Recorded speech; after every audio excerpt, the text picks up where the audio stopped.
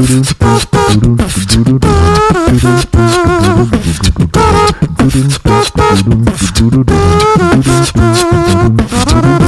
everybody, and welcome to another episode of Money Lab. I'm your host, Matt Sorry Not Sorry Giovanisi, and we have a very special guest on the show today instead of the normal episode I do with Andrew. Joining me is the editor-in-chief of SwimUniversity.com and the author of Self-Editing for Indie Authors, and editor extraordinaire, my colleague, Michelle Lowry. Michelle, thanks for being here. Thank you for asking me. I'm glad to be back. Yes. So yes, you have been on the show, but when in the very early days, probably last year. It was, I think, almost exactly a year ago, as a matter Was of fact. it? Oh my God. Yeah. I know, right? Years go by. Well, today I would like to talk about editorial SEO, which I don't know if that's a term. Oh, we'll make it a term today. Yeah. Okay. It's a term now. Yeah. All right. Yeah. We just did. But okay, we did it. Done. Editorial SEO. But before we get started, this episode is brought to you by Money Lab Pro. You've been asking for it, and I finally made it. Money Lab Pro is a membership where you can access every single one of my online business courses and chat with me and other like-minded business owners in the members-only Money Lab Pro community. You'll also get access to my SEO, monetization, and blogging video courses, my YouTube and podcast video tutorials, my lightning-fast WordPress theme, and so much more. I did the math, and Money Lab Pro includes over 155 over-the-shoulder video lessons and growing. Not to mention, it includes access to templates, processes, and spreadsheets that I use to run all my online businesses. And like I mentioned before, Money Lab Pro also includes a members-only community where you can share your ideas and get expert feedback to help you earn more money with your online business. Go to moneylab.co/pro right now to sign up. It's super affordable, and there's no reason not to check it out. That's moneylab.co/pro. All right, so we're talking about SEO writing, editing, and publishing, and we've worked together for how many? Just over 2 years now. April was 2 years. April was 2 years. And so you're in charge of all the articles produced on SwimUniversity.com.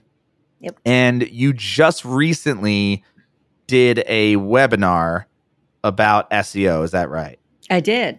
What just last didn't week. Are you going to a conference, presenting at a conference, or just presented at a conference? No, I'm going next month. Next month. Yeah, to the Editorial Freelancers Association conference in Chicago. And I'm presenting on advanced SEO as it applies to content, keyword targeting, content consolidation, exact match anchor text, all kinds of things that have to do with content. What was the webinar then? That was specifically about linking. It was advanced linking tactics. Oh. Yeah. No, I was going to say we have to get into that. Well, I was going to say it wasn't even... I called it that because it was more than just put a link here.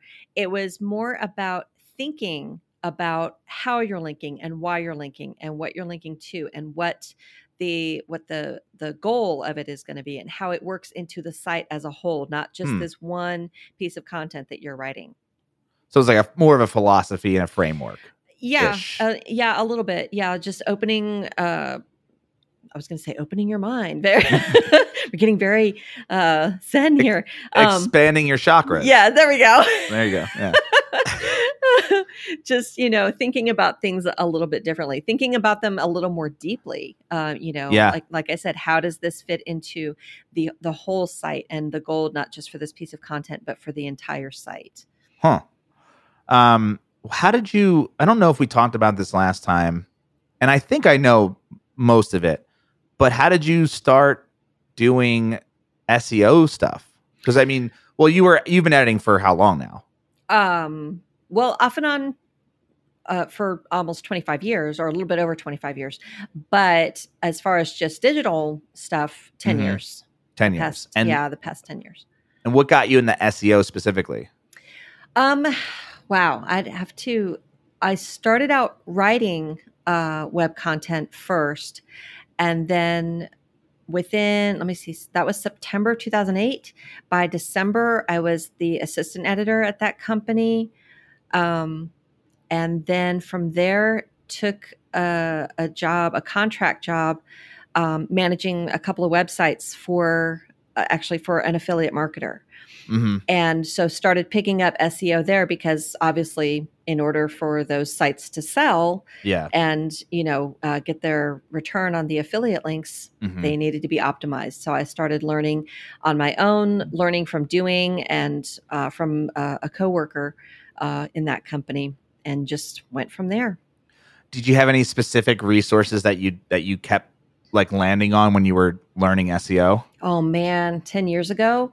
I don't know. I'm sure I did, but I'm trying to think of what mine were. I don't know. I want to say probably stuff like Search Engine Journal and Search Engine Watch, and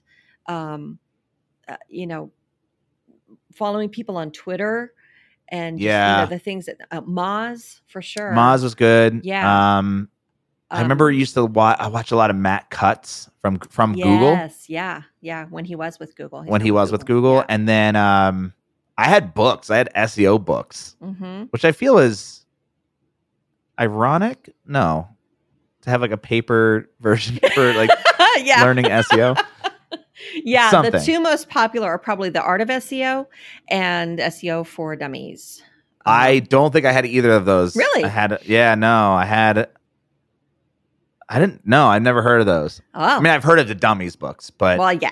I have a Podcasting for Dummies book just because it's funny to have that book, even though I bought it legitimately. I had one that was like 101 SEO tips or something like that. Oh, and all of which are probably obsolete now. Oh, they're all obsolete. Yeah. It's actually funny to go through the book. It's like comment on forums. I was just going to say comment on blog posts and put a link to your site. Right. Which people still do. Oh my gosh. I mean, people still do it. We just went through 2 web pages that probably were doing that. Yep. So as far as like now that you've been doing this for a while now, and I think, and has SwimU been any different than your previous like jobs as far as SEO understanding? No. Yeah, it's the same. No, not really, because my feeling, or my philosophy, if you want to call it that, about SEO is that there are some basic best practices to follow. And as long as you do that, it doesn't matter whether Google updates their algorithm or comes out with a penguin update or a panda, or as long as you are following best practices, not just SEO wise, but just content wise, as long as it's quality, as long as it's something that's helpful to people and it's written well and it is spelled correctly, right. As long as you are just doing things the right way, you're going to be fine. And all right, let's go into that deeper. All right. Because I feel like you and I can sit here and say that, and we know what that means, right? Because there's a taste thing. In fact, that was when you came on board, my whole point in my application process was not to find out if you could type or if you could spell. Yeah. Because I was finding out if you and I had the same taste in what was good or bad on the internet. Right. And I told you this before, and we probably talked about it in the show, is like I had one article in mind, or series of articles from New York Times in mind, which I actually just released a new one. I forget what it's about, but it was like I had it, and then you picked it. Like you picked the one, and I was like, how the hell did you pick that? It's spooky, right? It's weird.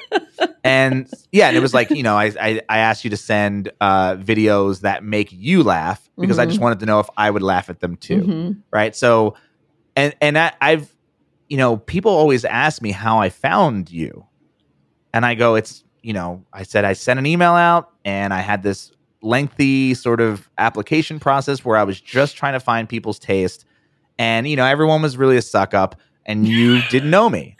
You didn't know who I was or my site. And you're like, and you just obliterated it in you were just like, this is awful. And I'm like, yes, it is awful. You're the only one who's told me how awful it is. And that's what I wanted. But no one knows that. But I'm like, secretly, that's what I was trying to figure out. And that's the thing. Like, I think you can't teach that, right? You can't teach taste, what is good and bad. No. And you know what's interesting about that too is that is probably, I maybe not the one time, but the one of very few times that my honesty and directness was a benefit to me, that it worked. Because most people doesn't happen a lot. No, most people get mad. They can't take that. You know, yeah. I had a boss tell me one time I was too honest. I'm like, you want me to lie to you? What is, no, that's somebody who doesn't appreciate that. Exactly. That's what I mean.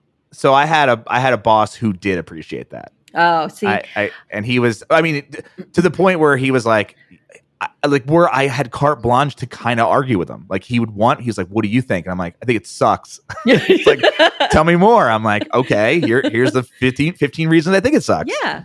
It's necessary because someone else can see things that you're not seeing for whatever reason. Someone else can think of things that you haven't thought of for whatever reason, you know? Yes. And what happens often, very often, usually in my experience, is that people, they feel threatened by that. Oh, I didn't think of that. Oh, crap. Oh, I can't admit that I didn't think of that. I can't admit that there was something I didn't know. Well, you know, not everybody knows everything. Ego. I mean, it is. Absolutely. So, that was, by that point in both in my career and in my life, I was like, I don't have anything to lose. I'm just going to, be honest. I mean, there is no reason for me to, coddle and say, oh, well, this is nice. No, this is bad. This is bad. And the thing is, if you're hiring someone in that position to help with that, they have to know that first of all, that it is bad. And second, how to make it not bad. Right. And then this idea of like, and this is always something that I've preached in just my existence and not publicly, but like this, it's like, how do you write for humans and the robots at the same time, right? You have to, there's a blend, and a lot of people tend to write just for the robots because it's it's more binary, right? Oh, robot wants X, not X. Right. And so with a human, it's like I used to do this too, and I think we might even have an article on Stream University where I still have it titled this way, but there was a keyword that Google told me was very popular. It was sand in pool, right? And so, well, I think I did it cleverly, but I was like, well, that's not what people say. People don't say, I have sand in pool, No. So I was trying to figure out how to creatively use that exact phrase, and I think the way I did it was sand in pool, and then the actual title. And I think honestly, like nowadays, and maybe that was important 10 years ago to be exact like that in a clever way. But I think now you don't have to be, right? Now, because of Google, it's like what you were mentioning earlier about RankBrain and how they know. Yep. They know what's going on. Yeah. Two things with that. And I'm going to use that specific phrase, sand in pool. Okay. If you say sand in a pool or sand in your pool, it's fine. It's still going to work. That's only separating it by one word. If you were to put 50 words in between sand and pool, then no, that's you're killing the keyword there. But something else that I have done with awkward key phrases like that is break it up with a period. So let's say that there's a sentence that ends with sand, period, in pool water, comma, blah, blah, blah, blah, blah. And, keep talking about whatever. And it doesn't work every time. But I have done that. So there you have sand in pool. Yes. And it's just separated by that period. But you have to do it in a way that does not sound awkward and does not sound like something that someone would not really say. Oh, that's interesting. So you're saying that you end a sentence with the word sand, put a period, and then the following sentence is in pool, comma, something else. In pool water, comma, in pool water, right? Yeah. So that it is, or it does in read. Pool maintenance, comma, whatever. Yeah. Whatever, however it is that you can work it out. Yeah, I've done that before. See, that's just being clever and knowing how. That's fun. I like doing that. That is fun. That is fun. But I remember when you look at and this is where I think like there's a blend, and it's almost like you don't even have to think about it when you're writing an article. You don't have to think SEO first. You think writing first, and then SEO. You go back and re-optimize. Is that how you do it, or you kind of? Well, now I'm asking how I do it. No, how you do it. Time. No, but that's because you've done it so many times, exactly. Right? Okay. I've been doing it so long now that I have both of those things in mind, and I can do that. And I will, when I get done writing an article, I will go back and read it for both. Okay, do I need to make any changes? Did I misspell something? Is this, can this be worded better? Whatever. How many instances of the keyword do I have? Do I need to put it in anymore? And while I'm saying that, for anybody who is listening, I'm not talking about keyword density. There's no such thing. It does not exist. That's a bunch of BS. So put that out of your head. It's not about keyword density. It's simply, if you have an article that is 500 words, you don't want your keyword to be 40 of those words. That's crazy. That's way over optimized and just sounds ridiculous. Yep. If you have an article that's 2,000 words and the keyword only appears once, that's going to be difficult maybe for Google to tell that that's what the article is about. So you do want more instances of it, but it's not, there's no formula. There's no specific, if it's, X number of words, you have to have the keyword X number of times. No. So I will go back and look at it, edit it for content and syntax and optimization. Is there a better way, a better spot where I can put this keyword, or did I make it sound a little bit awkward here? Can I change this around? Yeah. But like you said, I've been doing this for so long now that it's not, second nature. It is. It's a pretty quick process for me. So walk me through, and I know this is going to sound weird because it's like, tell me how you do things at Swim University, as if I don't know. But let's pretend I don't know. Like, walk me through how you would start a new article. So not, we do a lot of refreshing. But let's say we have a new keyword and pretend that like or let's just say this. I'm just give you like a hypothetical. So let's say, we just, the task is really just like, there's a new article that needs to be on Swim University. That's all. That's the only direction. So like walk me through how you would do the keyword research and then actually build out the whole thing soup to nuts. Okay. Well, this goes back to what I was saying a few minutes ago about just using SEO best practices and doing things the right way from the beginning. And one of those things is SEO is really anyone who thinks that they don't understand SEO, they probably know more about it than they think they do, because it really is. Here's the secret to SEO. It's common sense. So if you give me a topic without the keyword, okay, we need a new article about, I don't know, let's say it is the sand in the pool. Okay. So I don't have a pool. I've never had a pool. So the first thing I'm going to start asking is, okay, why is that a problem? I can kind of see how that would be a problem. What kinds of problems does it cause for the equipment? How does it happen? So based on those questions, my first stop is Google. And I start searching and looking, finding those answers, finding what other people have both said about it and asked about it, whether it's using Google Instant to see what other kinds of queries pop up. What? Wait, what's Google Instant? When you start typing in the search bar and the things pop up. So like if I put sand in and then you get this list and it might be like pool and I don't know, gas line or, whatever it is, whatever people have been looking for. So I can see maybe, it'll say pool, maybe it says swimming pool.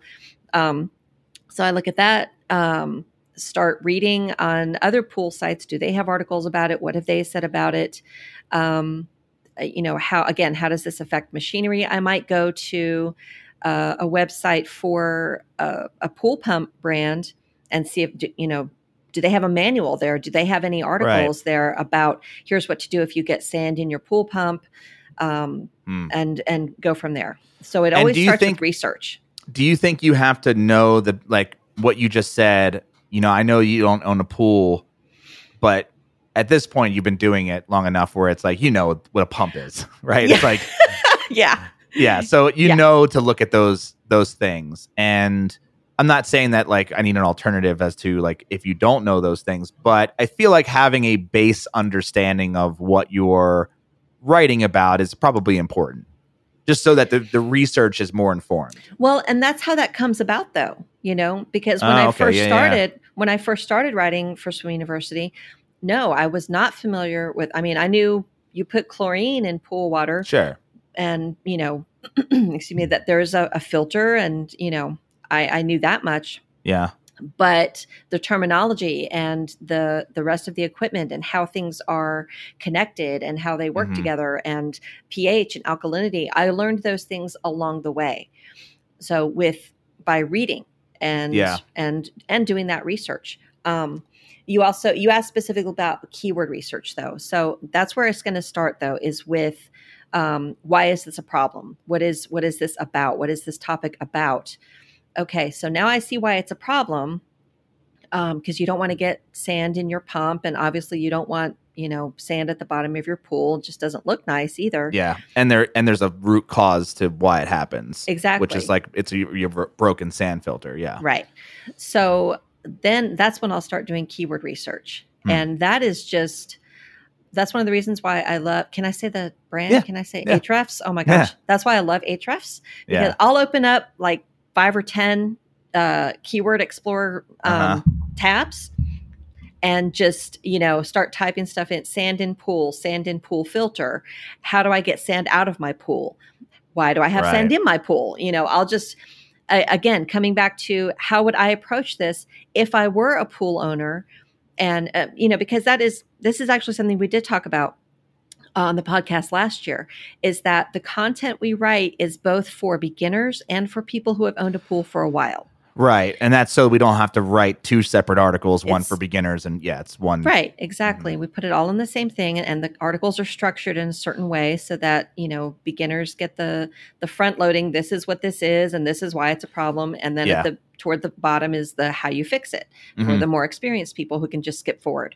Right. So, but I'm always approaching it from that perspective. From, if I did have a pool, I would be a beginner pool owner. So why is this a problem for me? What kinds of questions am I going to ask? Because if I'm asking them, other people are asking them. Other people are going to Google and typing in, why do I suddenly have sand in my pool? How do I get the sand out of my pool? So that's where the keyword research comes from. And then just seeing, which keywords are more valuable, which ones have more search volume, which ones are more difficult or easier. And then choosing 1 or 2, maybe even 3, which is something that we've been talking about a lot lately. Well, you gave me the term tertiary, which I now use more than I can. Better than I can even say the word. I always have to think about it for a second. I'm like, tertiary. Tertiary. Yes, tertiary keyword. Yes, that's what you say. And I was like, cousin keywords. That's what I call it. The best one though is quaternary keywords. What does that mean? When you have 4.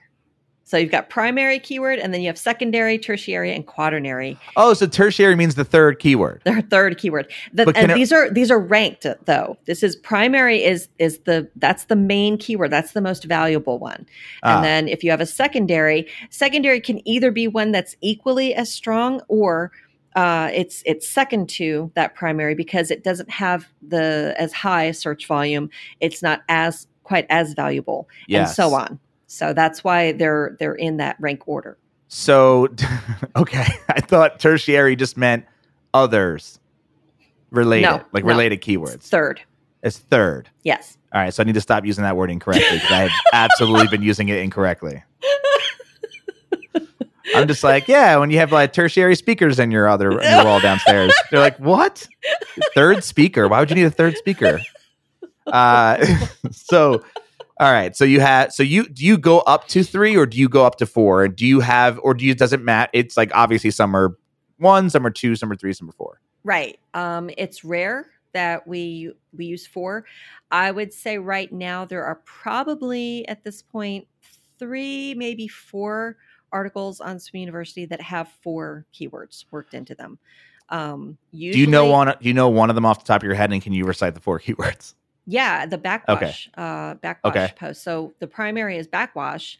Yep. And then we have backwash sand filter, backwash DE filter, and then I think it's Backwash cartridge probably. Yeah. So yeah, that one, because, and the reason that came about, this is not something that I will, this is never a goal. Like, oh, let me see if I can get 4 keywords in here. Sure, no, right. That came about because, and this is actually how it's happened mostly on Swim University for the ones that we have even 2 and 3 keywords, because we consolidated content. Yep. So there were 3 articles: how to backwash a sand filter, how to backwash a DE filter, and how to backwash a cartridge filter. Yes. And we decided to put them all together and just make it one: how to backwash your pool filter, and put them all together. So backwash became the main, the primary keyword, which that's very broad. When you're talking about pools, absolutely, it makes sense. If you're discussing pools with someone and you say the word backwash, they immediately know what you're talking about. But in Google, if you search just for backwash, you get a lot of other things coming into it. So what we did was we created different sections. So that top section is what is backwashing, explaining the process of it, why you need to do it, or, and maybe how often you need to do it. And then there's a header: how to backwash a sand filter. And then another header: how to backwash a DE filter, because and then within those sections, that's where those, the secondary, tertiary, and quaternary keywords come in. Yep. And that's for 2 reasons: to target those keywords, and so that our post will pop up whether somebody types in just backwash or any of those, specifics with the filter. But also once they get there, they don't have to read, 3,500 words, because it's a long one. It's a big one. Yeah. They don't have to read a huge article. They can either search the page for it, they have a sand filter. Okay, backwash sand filter, and get right to it. Or they can scan the page. Right. And see what's on there. Now, just thinking about that example, because I feel like so to me, it makes sense to combine it all into one, right? But I think some people would ask, well, like, why was having them separate such a bad thing? Like, oh, instead of having 1 article, you have 4 articles, or you have 3 articles, and why combine them, I guess, into one? A couple reasons. One reason I can think of right off the top of my head is, let's say that I have a pool and I am thinking about buying a new filter. Do I want a sand filter or a DE filter or a cartridge filter? How much work is this going to be for me? Not just which one is the best, which one does the best job of filtering, but how much work is it going to be for me? So what is entailed in backwashing these filters? So I go to one place and find, how, depending on the filter that I choose to buy, how much work it's going to be for me. Yeah. The other thing is, it's just a matter of splitting traffic. If we send readers to one place, and this being an affiliate site, and are having affiliate links in those pages, we send readers to one page. We can put more affiliate links on one page rather than having, maybe repeated links on other pages. And people can find everything that they need in one place. So they can find the hose that they need. They can find the new cartridge. They can find filter cleaner, the backwash hose, instead of having to go from post to post to find it. Yeah. And I think the biggest one too is we weren't tackling the big keyword, right? It's like we were actually tackling the secondary, tertiary, and quaternary keywords and on separate articles. But when you think about it, like going back to your everyone knows how to do SEO because it's common sense. Well, I'm in the pool industry. I believe that every pool owner knows exactly what type of filter they have. That is not true. That is just it has never been true. And I know that because if I think back to my days as working in the pool industry, like physically, no one knew. I used to say, like, how do you go into your mechanic and they ask you what type of car you have? And you're like, oh, it's got a pickup. It's a truck. Like, yeah. What? Okay. Make and model. And they always know. but then like you don't know what your filter is, and that's common. And so people search broad. They say, how to backwash my filter, which is the primary keyword. Right. And the problem with that is if we were, and that which gets way more searches than the other three. And so if we don't have an article on just the broad, then someone types in how to backwash a filter. The first article they might get is the sand filter one because it happens to be the most common filter, but then it doesn't make sense for anybody who has a cartridge and a DE. And so I think that we wanted to go after the bigger, broader keyword and trickle down, not to use that phrase too much, but like into those other keywords because they were easy. And now we rank for all four, including the big one, which we were ranking for before, but it wasn't specific enough to that specific keyword. Right. And this is looking at that from both perspectives, looking at it from both the SEO perspective and from the reader's perspective. Yeah. Because this content that we're writing and building and making available is not just there to rank, is not just there to sell products. It is there to help people. Right. First and foremost. Yeah, exactly. So keeping, like you asked me a few minutes ago, when I'm writing, both of those things are top of mind for me, making sure that it sounds good. And it's, and when I say sounds good, I don't mean, oh, this is the best thing I've ever read. I mean, sure. Right. I just mean one of my tenets for writing is write the way you speak. These are, we don't want to talk down to anyone, but we also don't want to talk over anybody's heads. Right. So the tone that we try to strike is, we're your neighbor and we're here to help you. And, hey, you know what? Let's go backwash that filter and here's how you do it. And, don't have a hose. Hey, look, here's a hose for you, because you're going to need it. So we try to keep things friendly and a little bit fun so that, because this can be an intimidating and daunting thing for people, if someone, if you buy a house with a pool, you know what you're getting into, but if suddenly, let's say someone passes away and leaves a house to you and this house has a pool and you have this pool on your hands and happens all the time. Yeah. And you're like, I have no idea how to take care of this or what to do with it. It can be really, overwhelming for a lot of people. So we try to make it friendly and, coming at it from both directions for the SEO and for the reader. Why would someone need that? And that's what I mean when I say it's common sense. Why would someone need this topic? Why would someone need to know about this? Right. What kind of situation might they be in that necessitates them having this article in front of them? And it helps you to write it and it helps you to optimize it. Yeah. And I'll tell you what, too, like, one of the things that we've done is when we look at, if you were to do the research on, let's say, algicide, right? So, which is a really big keyword because it's a really, a chemical that people have a lot of questions about. And I have a philosophy on algicide and the general population of pool websites do not share that same opinion because a lot of these sites that you're reading this information on, they're trying to sell that product. And so therefore, why would you talk negatively about it? And one of the things I found shocking, because we've done this twice to my knowledge, I'm sure we've done it more often.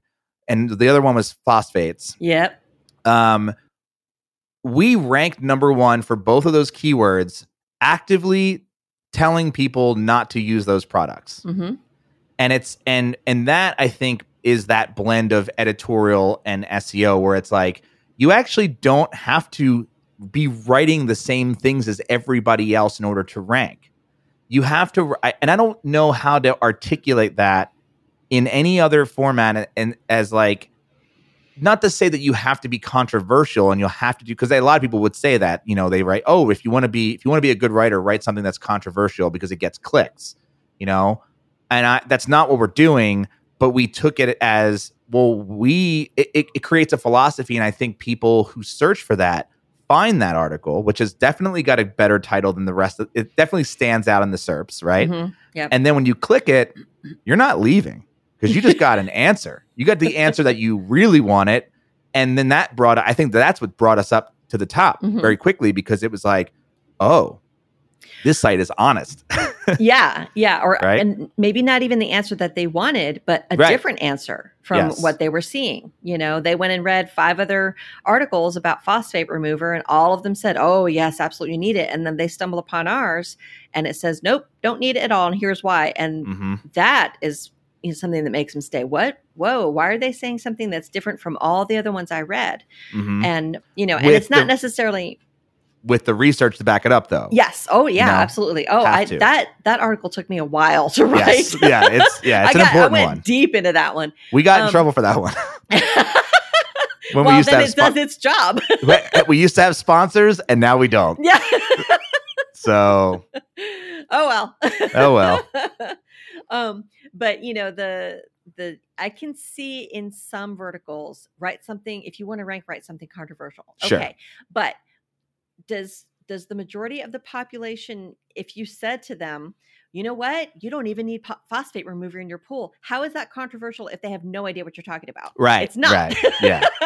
If you told me that, a year ago or 2 years ago, I would have said, okay, if you say so. I have no idea what that is or why I would need it, but all right then, And we're not just dropping them off at the door. We're not saying like, no phosphates, see ya. We're saying no phosphates. Here's the alternative to that. Exactly. And here's what we believe. And obviously, like, we believe it. It's our philosophy. It's also backed by research. It's also not what a lot of the pool companies are telling you. And it's not that it's wrong, because like ultimately what they're saying, and to kind of give it a more technical background, is like a phosphate remover removes phosphate, which is food for algae. And so therefore, like, you would think, oh, the logic is if you starve the thing, it can't survive. While that actually is true, it's just like, well, there's another way to do it that doesn't involve that, and there's a lot of like science to back up like there's a better way of doing it. And so I think that those two examples are interesting because it is that balance of like, you don't have to, because what I think the hardest thing, or what I always want to do, and especially when I was doing my SEO course, was I want to give people a blueprint for how to research and how to write. That's an example of like, there's no blueprint for that start to finish. But when you do that, like, I guess this is where I'm going to show my lack of education, but like, I've never written a research paper in my life. Does any of the idea of writing a research paper apply to this type of writing, or is it completely different? Well, that's a really good question that I can't answer because I've also never written a research paper there you in go. my life. All right, great.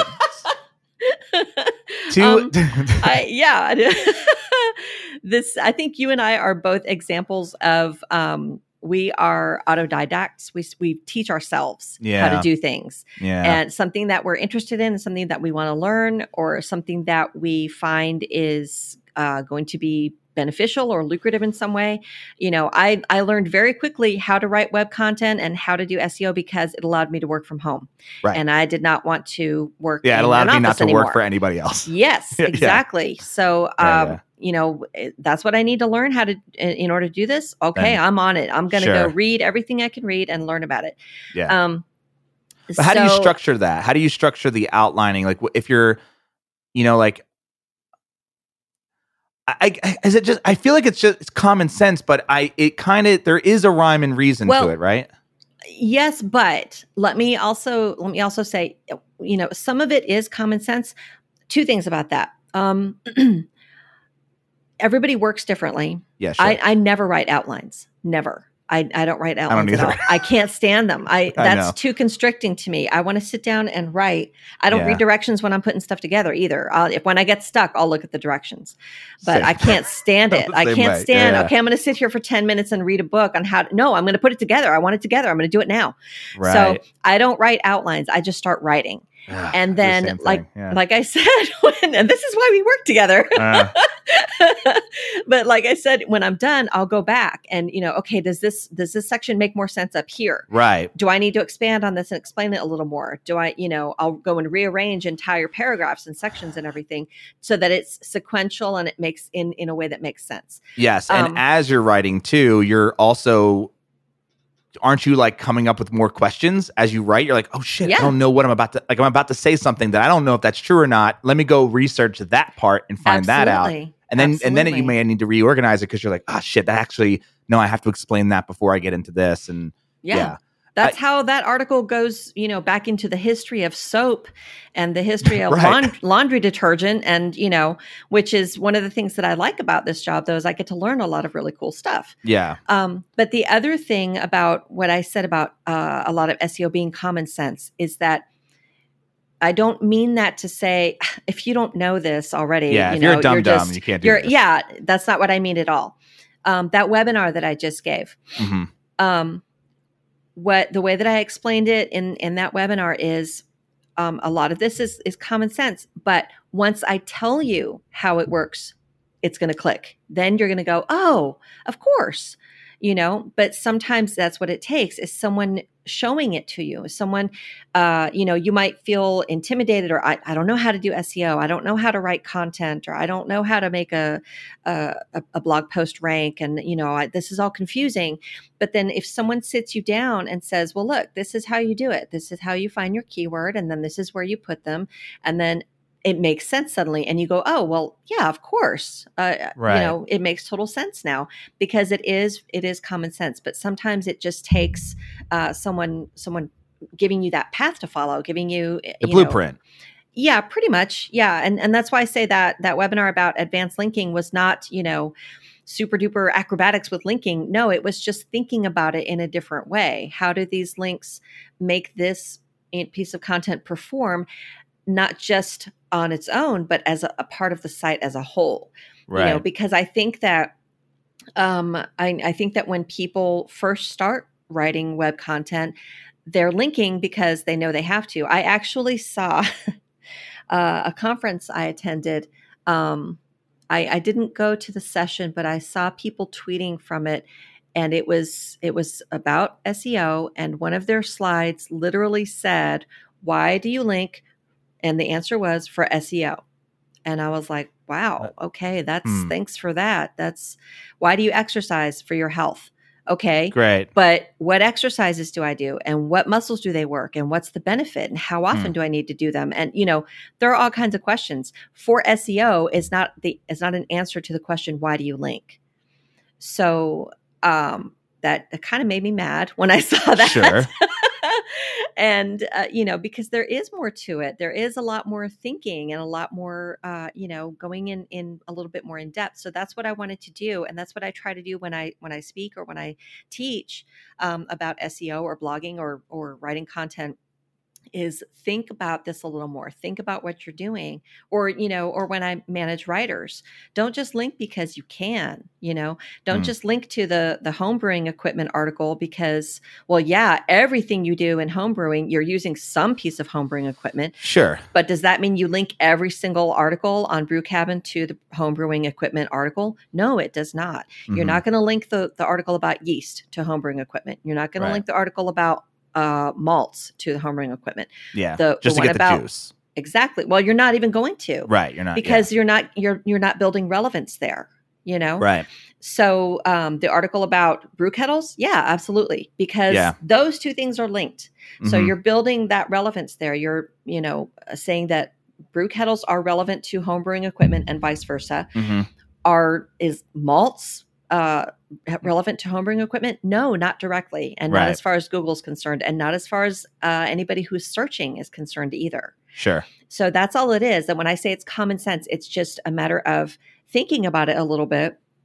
And like I said, maybe somebody, telling you that, and the light bulb comes on. Oh, of course, yeah, you're right. There's no reason for me to link to homebrewing equipment here, even though I could totally put that link here because, why not? I can work. I can work that phrase in if I want to, but does it really make sense? Yeah. And is it going to build that relevance? Is it going to meet searcher intent? Because those links go far beyond those words on the page that the person is reading.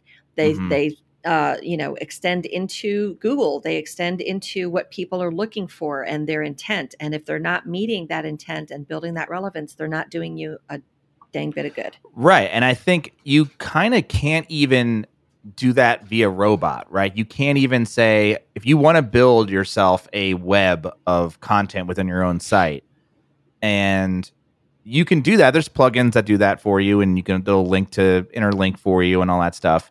But I think you kind of have to go into each thing and you have to kind of read it and go, where's the next logical step in this thing? Because I think of, and I don't really read her specifically, but I know people have talked about this, but Brain Pickings? I forget her name, but basically it's like she does a lot of research and she writes about these books and stories and stuff, but it's a rabbit hole. She has a rabbit hole effect where once you are reading an article, she links to the thing that she knows you're going to want to read next, and links to the areas that like you want to know more about within the article. And so she creates this, like, it keeps you on the website because it's like, I want more. I need to learn more. I don't understand this, but they're helping me understand this. And they're not just linking for the sake of linking. And then, because that just creates stopping points for the reader. Right. Yes. And you have to think of like how you would react on your own website. If you go through it and act like, all right, I'm learning how to work out for the first time. And I ended up on a site about lifting weights, and about using like kettlebells, for example. I'm just the worst example I could give because I don't do any of this, but I'm trying to think of it like, all right, you land on the site, it's about kettlebells. And I'm like, this just happened where I land. That's where I, ended up. Yeah. But that's probably not where I should be.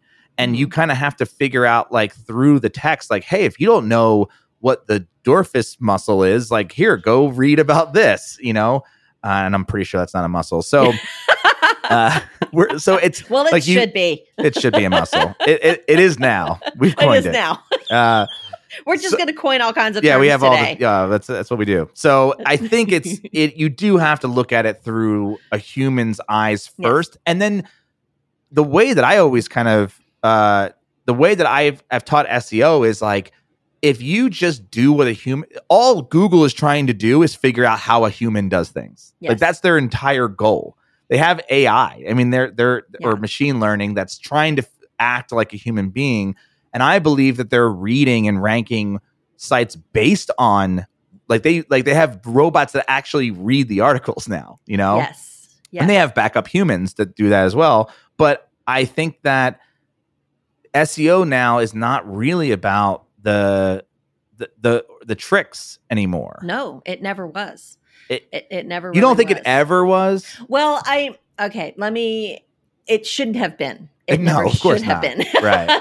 And it just took Google a while. But when I say it never was, what I mean is what I said at the beginning. If you implement best practices and do things right the first time from the get-go, you don't spend that time, oh crap, Google Penguin just came out and knocked my site down because I had all these crappy links in here. Now I got to go clean up the site. Well, if you had linked properly to begin with, you would be writing new content now instead of spending that time cleaning up and fixing while your competitors are passing you in the SERPs. Right. Because you have to fix your the things that you did wrong. Well, speaking of fixing, what do you think are what do you think are some of the biggest mistakes that you've seen? And you came on to Swim University with that was in shambles. So, and I'm sure that you've done that with other sites as well. What are people getting wrong? Time and time again. Let's see. You mentioned the interlinking thing. That's definitely one, right? Yes.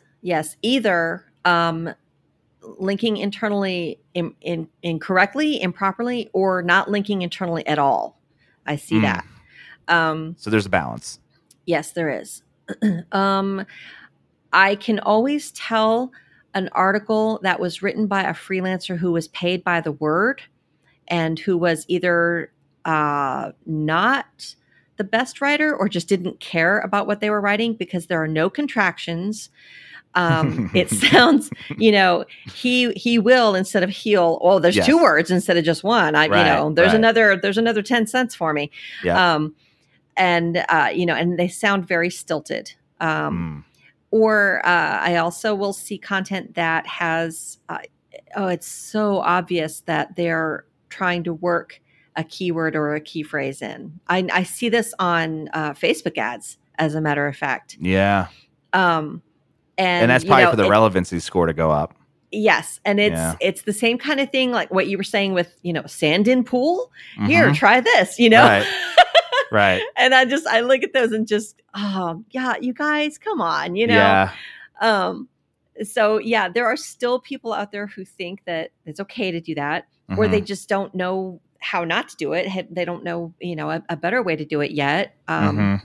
Which the knowledge is out there, you just need to read up on it. But yeah, I mean, if you don't know what you don't know, it's hard. Right. Yeah. And if you're paying freelancers who are by the word, then yeah. I mean, we tried not to do that when we had writers. Well, here's the thing about that. When you hire a writer or an editor like me, a digital content editor, you're not paying for the words that they write. You're not paying for the hours that they spend working on your site. You're paying for the results that work gets. So when we take a brand new keyword, when we take hot tub steps and I write an article and a week later it's number one, that's what you paid me for. Right. You didn't pay me for, 1,500 or 2,000 or maybe 3,000 words about hot tub steps. You didn't pay me for, the 3 hours or however long it took me to write it. You paid me to have that rank at number one. And that is what it is doing. Right. The problem is you have to be able to pay these people somehow. People need to be paid for their work, and they need to be paid now. You can't wait till the end of the year and go, well, this article got, 25,000 visits. And so I'm going to pay you, a penny per visit, or, whatever that people need to be paid now. Right. And there's no way to predict what that result is actually going to be, how long it's going to stay at number one, how many visits that's going to bring in. So per word or per hour those are the things that we have in front of us, right? In hand that allow us to pay someone for the work that they're doing now. Right. But that is not what you're really paying for.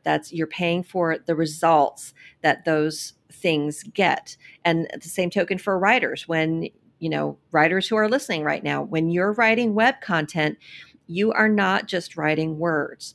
You're writing to get results. You're writing to get clicks, click-throughs, conversions, rankings. Whatever the goal for that piece is that you're writing, whether it's to get someone to sign up for a course or to sign up for a newsletter or to educate someone about something, there's always a goal for that piece. That is what you're getting paid for, the results that it's going to get in the end. But it's just, you have to wait a little while to see what those results are going to be. Yeah. And I think, too, with that, one, I look at not just the immediate results, but are the results going to stand the test of time, which is even more impossible to measure, right? But it's like, is this article set in stone forever? Like, is this like a cornerstone of our website that's like, oh, yeah, we'll never do better than this. Right. Which is invaluable. It's invaluable even if it doesn't rank, because then it becomes a trustworthy piece if somebody finds it through maybe an inner link, or an internal link through somewhere else, or it does happen to rank later, or I don't know, somebody finds it somehow and it's like, whoa, this site is legit, I guess. And I think that weirdly helps Google when they are either scanning your site for AI or with AI or having somebody read it. But I think a lot of people, one of the mistakes that I can think of off the top of my head is the length. Is I think a lot of people write for length, and they think, and this is what I'm saying about, like, we keep saying this whole episode is it's about common sense. And I think a lot of people, it's easier to write for robots than it is for human beings, because and we're trying to figure out that blend. And the blend is really like, yes, there are the best practices. Best practices for a lot of people is more than 2,500 words, right? That's a best practice to a lot of people. Yeah, no, you're right. And it's a matter of knowing what those best practices are. And who's to say we're right or wrong, right? Yeah, I was just going to say, or at least having an opinion about what the best practice is. In that instance, my opinion, my instruction to writers for that best practice has always been however many words it takes. Yeah.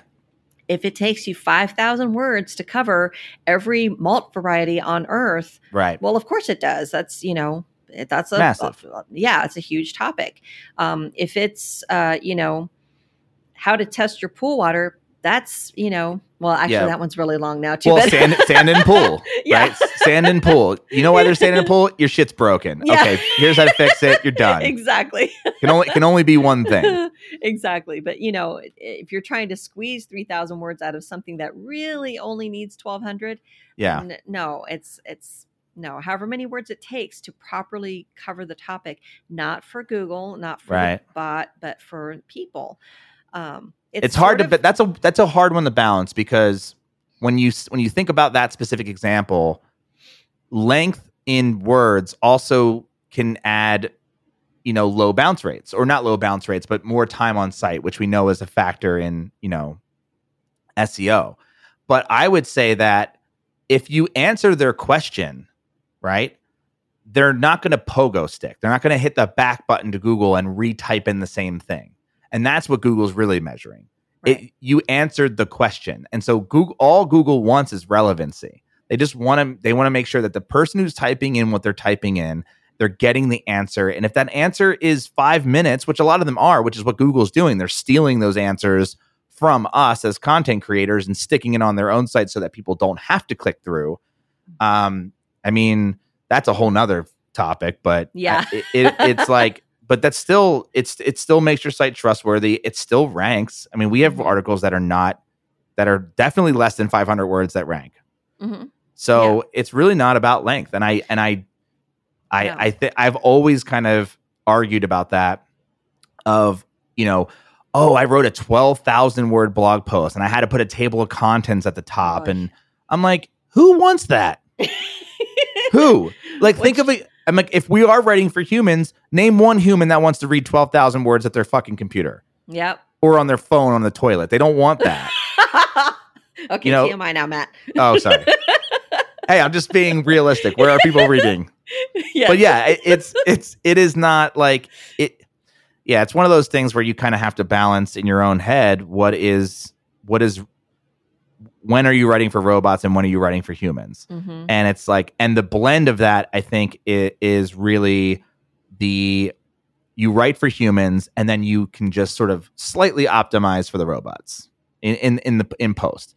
And you had mentioned you're writing that while you're doing it, but because you do it so many times, you start to you get used to it. Right. Yeah. And some of it, at least for me, I've been fortunate this way. Some of it I feel like it's just instinct. Yeah.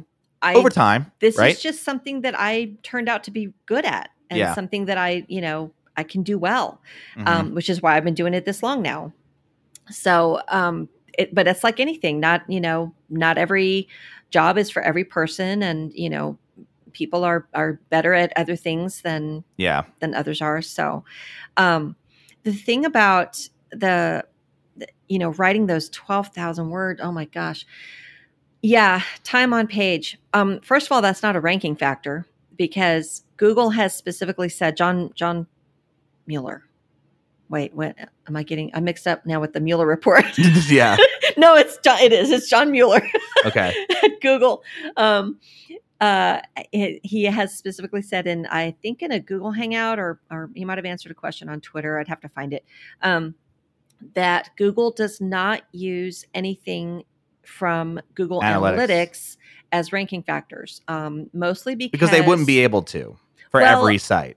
Yeah. Well, not everybody installs it correctly. Yep. First of all, so it's unreliable. What they can measure is what you said a minute ago. Sticking. Yeah, dwell time. You search for something, you see a result, you click the result, you land on the page. Oh, this isn't what I wanted, and you go immediately back. You just click the back button and go back to the SERP. Right. They can measure that because they can see where you went to from their site and where you came from to their site. So that right now I don't think is a ranking factor. It shouldn't be because depending on if I search for a movie theater and all I want is their hours of operation, because I want to know, what's the earliest movie or what time do they open in the morning? I type in the movie theater name, the website comes up. I click on it. Right there on their homepage, they have, 9 to 10 or whatever it is. Okay, I got it. And I click back. I got the information I needed. Right. And it met intent. It met my searcher intent. It was relevant to the search. So that should not be a measure of that site's quality or that page's quality, because I only spent 2 seconds on it. Right. I got the information that I needed. Right. So this trying to make people stay. Yes, there are ways to do that. Like you said, with, linking to other things that are relevant or that are going to educate the person more. Yeah. Move them through your site. Yeah. Whether it's internal or outbound links too, Yeah. We link a lot to CDC. There's the article about keeping mosquitoes away from your pool, right? Because we talk about Zika virus. Yep. And wanting to protect your family from those things. It's not just about mosquitoes being a nuisance. It's about health too. Right. So, we give them that information, and that's how you get people to stay on your site, is by giving them good information and helping them learn a little bit more. But trying to make them stay because, by God, you're going to read all 12,000 words I wrote. No, I'm going to leave, and I'm probably never going to come back. Yeah, I do. I personally don't like those posts, and I try not to write them. Ebook, just write an ebook. Turn it into an ebook. I mean, look, Money Lab has really long articles, but that's a whole different animal, and we don't rank for any SEO. So if that tells you, anything. But you also anchor those. Like you'll say, when you send out a newsletter, you'll say, "Oh, here's the latest update," and it goes right to that. They don't have to start at the top of the article. No. But I mean, now, like once the real time pushes over, then it is just one article, right? Yeah. So but we don't rank for SEO, so it's probably a bad thing to bring up. But yeah, I do think that there is a lot of things that people do wrong, but it's really because they're just trying to anticipate what Google wants in a more nefarious way, when it's like, you really don't have to go that far. You really just have to go, look, right for the humans, and then on top of that, please the robots as well. Mm-hmm. Right. And I think there's just the way you do that is like, you did the trick about, taking the actual primary keyword, which doesn't read like a human being, because people may not search that way, and being clever about it in the text so that it does read like a human, but also reads for the robots. And it really is just a balance of that. Exactly. And so, so you are speaking about a lot of this coming soon in Chicago. Is that where they launched the book for the style guide thingy? Oh no, that one is that's the ACES conference. And that is usually in the March-April timeframe. So that was in Providence, Rhode Island a few months ago. And next year it's going to be in Salt Lake City. But that is where, that's where AP and Chicago Manual of Style will announce changes. Mm-hmm. They might still be at this conference. I've never been to the EFA conference, so I'm not sure whether they'll be there or not. I don't anticipate that there are going to be any big announcements like that, but maybe we'll see. And you're speaking about what now? About SEO, about advanced SEO. Yeah, because these ACES started out, it's called ACES because it was the American Copy Editor Society, and it was for journalists. Mm-hmm. But then newspapers started to fail, and journalists were finding themselves out of work, and so they expanded their membership to all kinds of different editors, including freelancers. Freelancers now make up the majority of the ACES membership. And EFA has always been the EFA. It was founded in 1971. It's the Editorial Freelancers Association. So it's always been about freelancers. So it's freelance writers, editors, people who do typesetting, all kinds of work in there that has to do with editorial, the editorial side of things. So what I'm starting to speak about now with those conferences and give webinars is about SEO, because a lot of them are working in the digital space now. A lot of them are either they have been, or they want to get into it. They're just starting to get into it.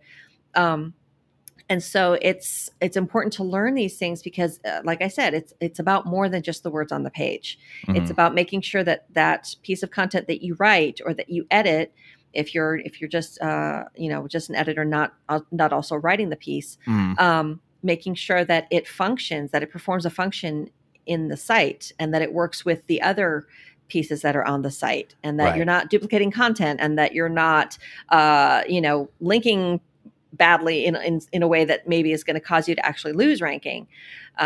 So you take a more holistic view at SEO when it comes to look at the site as a whole, as instead of like just an individual post at that moment. Absolutely. Yeah. You have to. How does this site, a lot of times I will go back in. I'll either, let's say, we'll come up with, okay, there's this brand new keyword, and I'll look at it and say, oh, okay, so we're going to write about hot tub steps. Well, you know what? I can link that to the hot tub accessories post that already exists. So I'll go into Asana and into the task for that new article and make a note to myself, a little subtask for myself, put internal links here and here, and from this one to that, or from that one to this, or whatever. Or just on the fly, sometimes that'll happen. Right. As I'm writing, I'll think, oh, I just wrote, this phrase, I can link it to such and such article. And I'll go back and optimize after the fact, after, something else that happened recently was, we had an article about saltwater chlorinators, which are the devices that create chlorine in a saltwater pool, because saltwater pools actually do use chlorine for sanitizing. Yeah, I know. What? You're telling me? Well, it was news to me, okay? Everybody out there right now is like, nerds. Oh, salt and chlorine. Fun. I'm so glad I tuned in. Yeah. But so we had that article optimized for saltwater chlorinator. Right. But then in our spreadsheet, I saw you had changed the keyword to salt chlorine generator because it was a more valuable keyword. Yeah, so it got more searches, right? Right. Yeah, it had higher volume. So I went and looked at the article, and it needs to be rewritten. It's one of those that is on the docket to be. Yeah, it's old. It needs to be rewritten completely. But instead of letting it sit there with the incorrect or the less valuable keyword. And instead of taking time, stopping everything else I'm doing and just rewriting this one when I have other higher priority articles to rewrite or other higher priority tasks to do, I went in and just optimized it for the new keyword. Yeah. And I made salt chlorine generator the primary, the new one, the more valuable one, the primary. And I kept saltwater chlorinator, made that the secondary. And I did that on June 27th. And by July 11th, for saltwater chlorinator, it had jumped from 15 to 5. So we were on the first page for that one. And then for salt chlorine generator, it went from 5 to 4. So we're now on the first page for both of those. Right. And all you did was just add some words. Tweak. Yeah, just tweak. So, like you were saying a little bit ago, we're able to I like your term, insta rank for things now, just by using, again, best practices and, making sure things aren't over optimized, making sure that they're linked properly. But it's also, this is what I was getting at. While I was in there, I thought, oh, okay, well, we also have an article about how to convert to a saltwater pool. So I go and look at that one. And yes, that was linking to the saltwater chlorinator article with that old keyword. So I also changed that anchor text to the new key phrase. So, optimization is site-wide. Yes, site-wide. And how is this article working with other articles on the site, and the function that it is performing, both for search and to build relevance within the site, which builds relevance through search too. Yeah. So I know I went kind of roundabout with that, but that was the point. Yeah, totally. So is there anything else that we want to say, or that you want to say specifically about editorial SEO? Getting back to what we were talking about a little bit ago, we've touched on it quite a bit. The targeting multiple keywords on a page. The only time we do that is if those keywords are very closely related.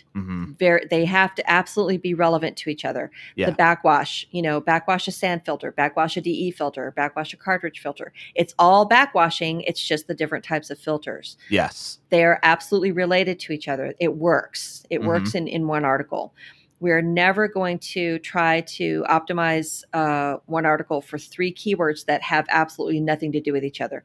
You're creating a competition within that page, which Google's not going to know which keyword is you're trying to rank for, what that page is about, what it's relevant to, what is it going to meet searcher intent or not.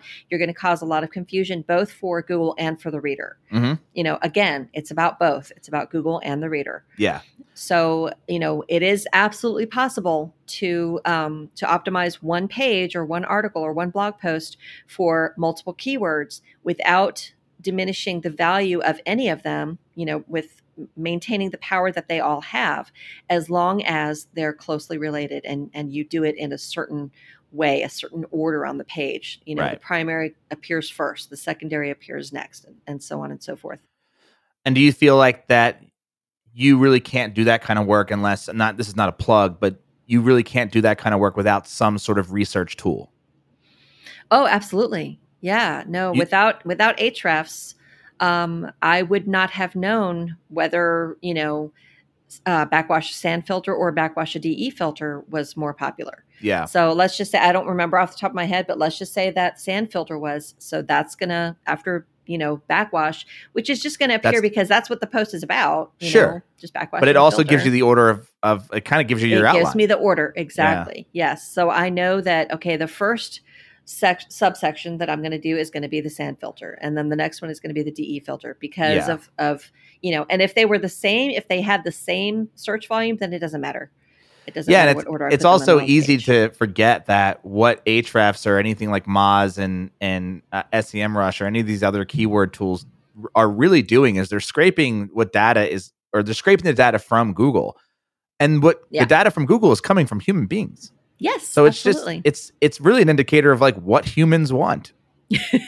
And it's like it's like it's really easy to go, oh, I need to rank for sand in pool, when really it's like if you look at all or maybe like backwashing, but when you have those keywords that are related, what these companies are telling you is like what are the questions that these people want to know more than the others. And see, people used to search that way quite a bit because it seemed like, well, I'm talking to a machine. I'm typing words into a search engine, so I'm just going to type sand in pool, But Google has gotten a lot smarter since it first started, and you can absolutely type full questions in there. Why do I have sand at the bottom of my pool?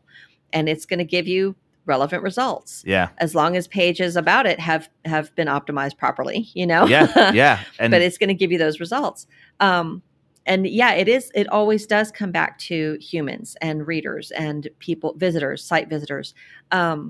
It's kind of like machine translation. If you try to use a computer to translate, computers can't quite get the nuance of language, when something is implied or idioms, sarcasm. and saying sarcasm. Yes, exactly. It's going to translate literally. It's going to translate from this word to that word, but it's not always going to maybe make complete sense because they're not getting that nuance of language. Right. And it's the same with SEO. Yes, Google is using an AI and it's getting smarter by the day. And yes, we are optimizing to work with that AI, but it is always kind of come back to humans and humans reading, humans using these pages and this information. And if you're forgetting that, you're missing out on a lot of good optimization opportunities, and you're probably not ranking as well as you could be. There you go. Thank you for being on the show. Thank you. It's always good. It's always fun. Yeah. Where can people find you on the internets? Best place is probably Twitter. My Twitter handle is Michelle D. Lowery, 2 L's the right way. And I'm on there kind of, I'm kind of quiet on Twitter. I do have a Facebook business page that I'm not on very much right now. And I do have a website, michellelowery.com, which it's it's there. It's there. It's my presence. I had to get my name. I'm never going to give that up. But yeah, if anybody would like to connect or chat or ask any questions, sure. Hit me up on Twitter. Or come to the conference. Or I'll see you in Chicago at the EFA conference, August 22nd. I don't remember right now. Google it. My calendar. Yeah, Google it. EFA conference. Cool. Well, thanks again. I appreciate it. Thank you, Matt. And I also want to thank Carl for sending in my new middle name, Sorry Not Sorry. And you can head over to moneylab.co to read more about our business experiments and challenges, and email matt@moneylab.co with topics you'd like us to discuss on future episodes of the show. And feel free to send me a new middle name suggestion. If you like the show, please subscribe on Apple Podcasts, Overcast, Pocket Cast, Player FM, Google Podcasts, iHeartRadio, Spotify, or wherever you normally listen to podcasts. And when you do, please leave a review. That's it. Thanks for listening. Bye-bye.